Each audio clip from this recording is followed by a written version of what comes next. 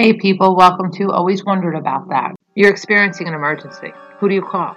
The police department? The fire department? Paramedics? No, you call 911. But what happens when the 911 operator treats your emergency like an inconvenience to them? Now what do? Who do you call for help? Have you always wondered about that? I did. Let me tell you about it. Okay, I've been listening to YouTube videos about unhelpful 911 operators. Let me tell you, how do these people keep their jobs? The sad thing is, I thought they needed to be medical personnel prior to working in this field.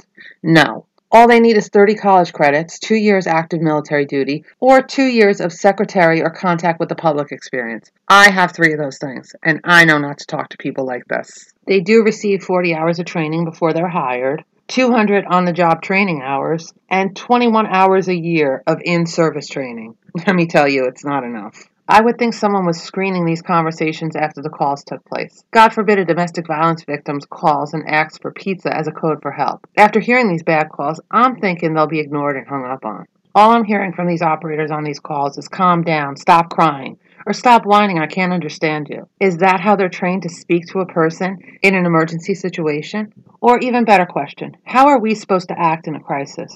This is an emergency line we're calling, correct? So we're experiencing a life-threatening emergency, correct? How is the caller expected to act? I heard an operator belittle a scared woman who was in water drowning, telling her next time don't drive in the water. The lady was drowning, scared and crying, afraid to die, and she actually apologized to the operator for her emergency. The operator was so heartless she told her to shut up. She acted like it was an inconvenience for her to help the woman. Another operator told a rape victim, quit crying so I can get information from you. She didn't know the address, and the operator told her to go outside and look for the address. She was a victim, scared, and the operator didn't seem to care. She told her to look for mail to get the address. Who would talk that way to someone that needed help? There was a woman on fire, and the operator and her staff behind her were laughing about it. I listened to a lot of helpful 911 calls, but I think I've listened to more that didn't seem to care.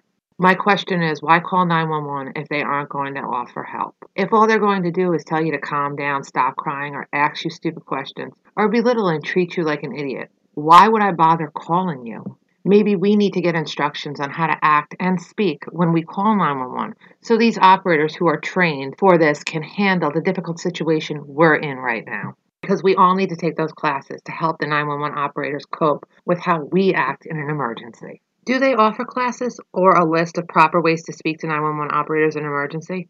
I haven't seen one. No one told me I needed to speak a certain way when, God forbid, I called 911. These are supposed to be trained individuals who should know you're scared, worried, and in need of help. How you act, what you say, they should know it's all in panic and fear. 2 separate operators hung up on people in need of help because they were upset and cursing. Taking all this into account, why would you ever call 911 for help? Don't get me wrong, I don't want to undersell the good operators, but I feel the bad are outweighing the good. When you call 911, do you forget there is a loved one or a person in front of us in need of help and stop crying? Or forget that you're scared and stop whining? I would love to know how we're supposed to speak when we call 911. Because if we're expected to speak a certain way, they should be expected to act a certain way. That means help us. Treat us like we're people in need of help. This number, you're our lifeline. We need you to send us help, and you're not respecting that. The idea is to have empathy. Put yourself in the person's shoes. How would you act? Would you cry? Would you whine? Would you curse? Or would you forget you're in an emergency and calm down for the operator's benefit?